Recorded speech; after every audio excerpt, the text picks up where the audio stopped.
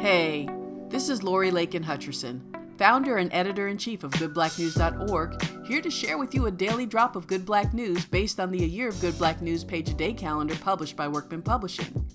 This is Monday, January 31st, 2022, and it's in the category for Black Firsts we call It's About Time. Floyd Norman first fell in love with animation when his mother took him to see Disney's Bambi and Dumbo. While studying at the Art Center College of Design, Norman was eager to join Disney Studios, so he set up a meeting. This initial interview was unsuccessful, so he recommitted himself to schoolwork, and just 2 years later, he became the first African-American animator at Disney.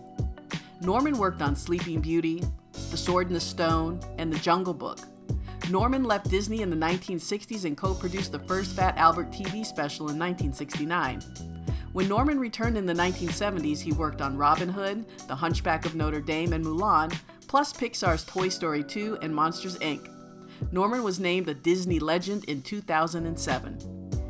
To learn more about Floyd Norman, you can check out the 2016 documentary Floyd Norman: An Animated Life, which is available on Blu-ray, the book Norman himself wrote and published in 2013 called Animated Life, a lifetime of tips, tricks, techniques, and stories from an animation legend, as well as the page on him at d23.com.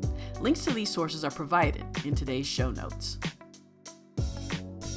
This has been a daily drop of Good Black News based on the A Year of Good Black News page-a-day calendar for 2022, published by Workman Publishing and available at workman.com, Amazon, Bookshop, and other online retailers. Beats provided by freebeats.io and produced by White Hot.